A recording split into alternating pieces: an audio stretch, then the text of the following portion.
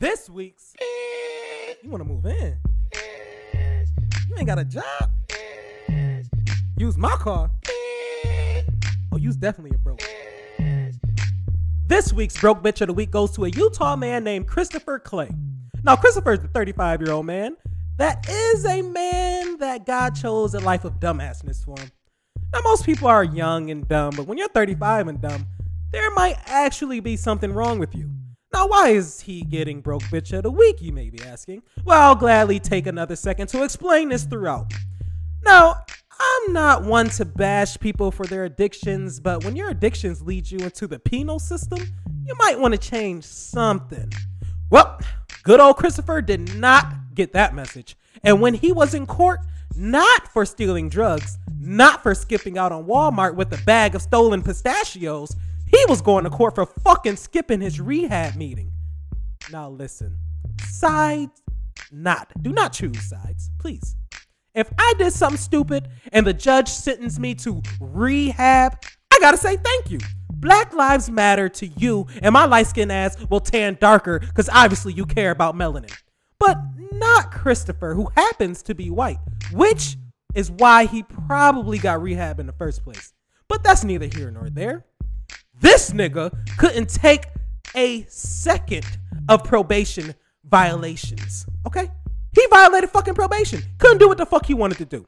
So, what does he choose to do instead? In the words of TK, bitch, he did the race. And he wasn't in the streets running. No. That's too easy. He wants all Madden level challenges. He was in the courtroom, handcuffed behind his back with officers everywhere. He made a run for it. With a slight jog at first, oh boy, he picked up speed when the officer chased him out of the court. And then dear old Christopher thought he was fucking Peter Parker. He thought he was what's the bitch name from Black Panther? Kayla? Whoever. He thought he was in a motherfucking Marvel film.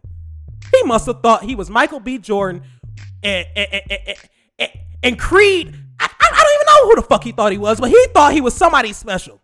But this is white privilege, because he jumped 2 stories to fall on his back, where he was eventually taken down. But my issue is the belief it could happen.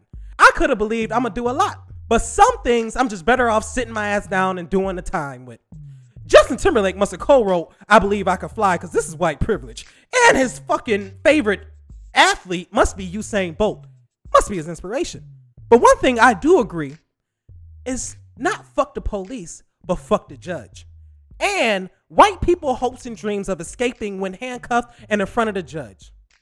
Broke bitches are all over, and probably near you. So, to you, Christopher, from Utah, you get this week's broke bitch. But I still love you.